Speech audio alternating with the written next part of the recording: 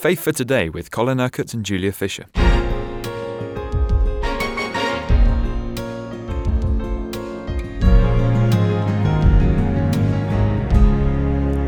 Teachings at the moment, Colin, about the kingdom of God, what exactly it is, where we fit into it.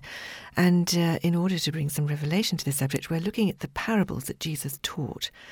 We're looking at Matthew today, chapter 13, the parable of the weeds. Yes, let's read the parable first.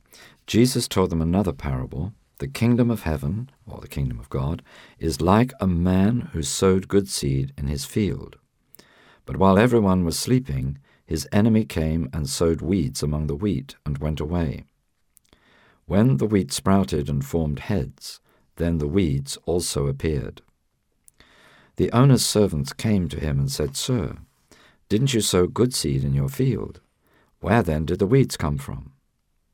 "An enemy did this," he replied. The servants asked him, "Do you want us to go and pull them up?"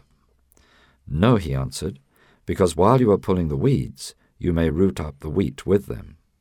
Let both grow together until the harvest.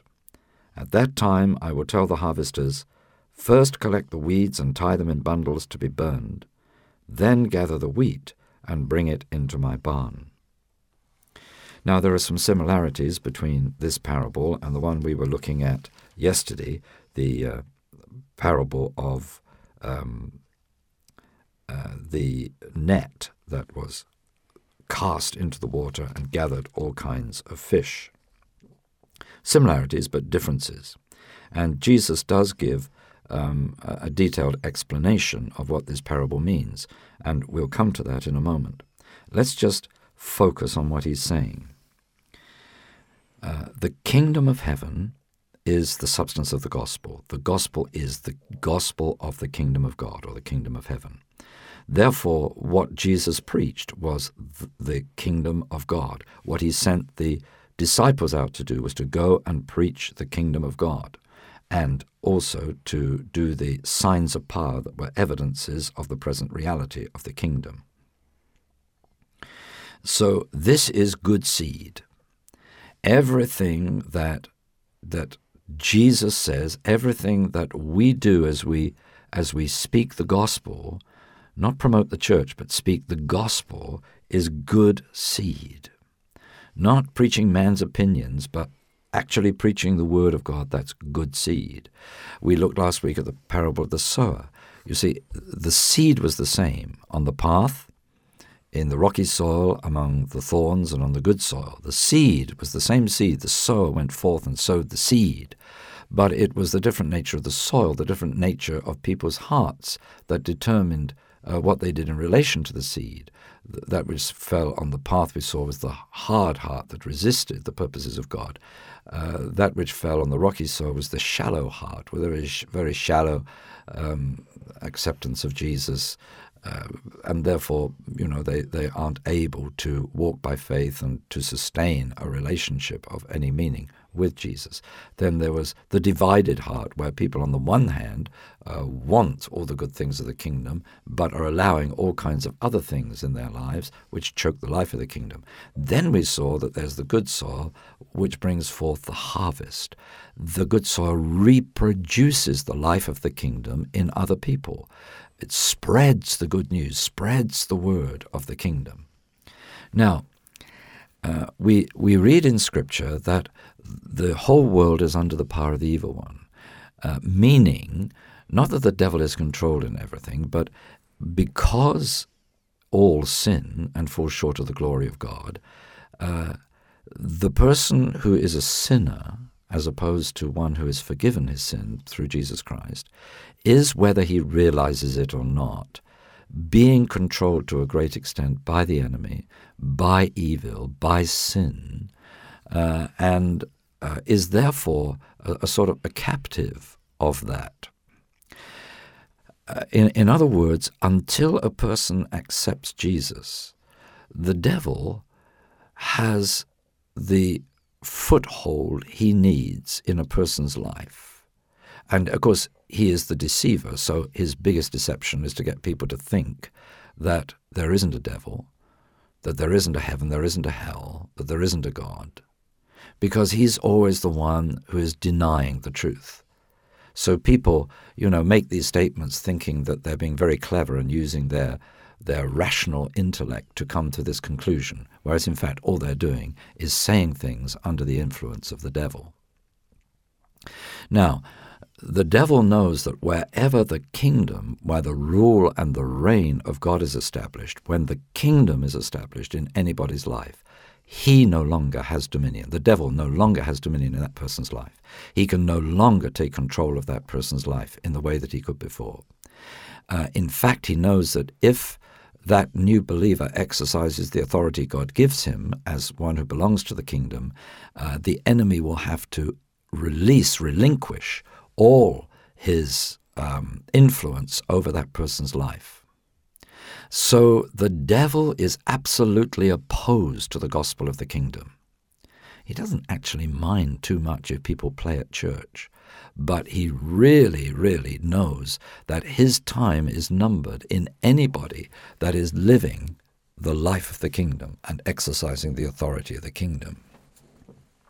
So wherever the kingdom is being established, the enemy always wants to try to sow others among the people that belong to the kingdom, to really sow confusion and try to upset what it is God is doing. Now, if you look at the New Testament, you see that there were false apostles as well as the true apostles. There were false prophets as well as the true prophets. These false apostles, false prophets, preached what Paul called another Jesus. This is all the work of the enemy. This is the work of the deceiver. This is because even the devil himself appears as an angel of light. He appears as one who will give light, whereas in fact what he does is spread darkness. So you get these false prophets who come in without any real accountability to anybody and make all kinds of judgmental statements that destroy and pull people down, whereas in the New Testament, prophecy is always to build up and to encourage. So they make these statements and actually sow a lot of confusion and undermine faith in the lives of people. So in other words, it's an inevitability that where the kingdom is spreading, there is going to be opposition of this sort. Yes. Now, of course, when this happens in churches where people don't have any real revelation of the kingdom, they don't have the discernment to understand what's happening. So they welcome people that really are ambassadors of the enemy, not of God. They will welcome all kinds of crazy things, and you sometimes hear churches going off on some kind of tangent right away from the Word of God. They no longer believe what the Word of God declares, but they believe something else altogether. It may be to do with doctrine, it may be to do with lifestyle, but it's something that has come in that actually opposes what the Word of God says. So well, the one behind that is the enemy. Now, the interesting thing you see in this parable is that when the servants come to the master and say, where have all these weeds come from? In other words, why don't we have a pure church where everybody is absolutely on fire with the gospel of the kingdom? Jesus said, well, an enemy has done this. There are still people here amongst you that are the tools of the enemy. They are still under the influence of the enemy, of the devil. So the servants say, well, shall we come and rip them out? And said, no, if you do that, you may damage some of the good crop. Because, you see, not everybody understands. Not everybody has the revelation. Not everybody has the discernment. But what Jesus does promise is that they will grow together until the harvest time. Now, this is where we get the similarity to the parable we saw yesterday. But at that time, the harvesters will come and collect the weeds, tie them into the bundles, and be burned. But the good wheat will be gathered into his barn, will be taken to be with the Lord in his glory forever. Now, let us just read how Jesus explains all this in the explanation in verse 36. Then he left the crowd and went into the house, and his disciples came to him and said, "Explain to us the parable of the weeds in the field." He answered, "The one who sowed the good seed is the Son of Man. The field is the world, and the good seed stands for the sons of the kingdom." That's what we're all to be, you see, sons of the kingdom. "The weeds are the sons of the evil one, and the enemy who sows them is the devil. The harvest is the end of the age, and the harvesters are angels. As the weeds are pulled up and burned in the fire, so it will be at the end of the age. The Son of Man will send out his angels, and they will weed out of his kingdom everything that causes sin and all who do evil.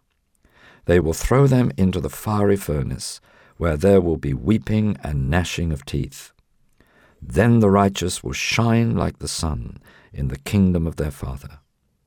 He who has ears, let him hear." You see, in these parables, Jesus is warning of the reality of what we call hell. What does he mean by fiery furnace, weeping and gnashing of teeth? Well, he means that there will be unending mourning and sorrow in those people's lives that they did not live for the glory of God when they had the opportunity. And it means that there will be everlasting torment, really, for them because of that. The torment of being denied what they could have had if only they had embraced the Lord Jesus Christ with faith and love during this life. So there will be no conning God. He will be able to discern exactly what is in the heart of everyone. You've been listening to Faith for Today, presented by Julia Fisher. This program is sponsored by Kingdom Faith. For further information, visit our website, kingdomfaith.com.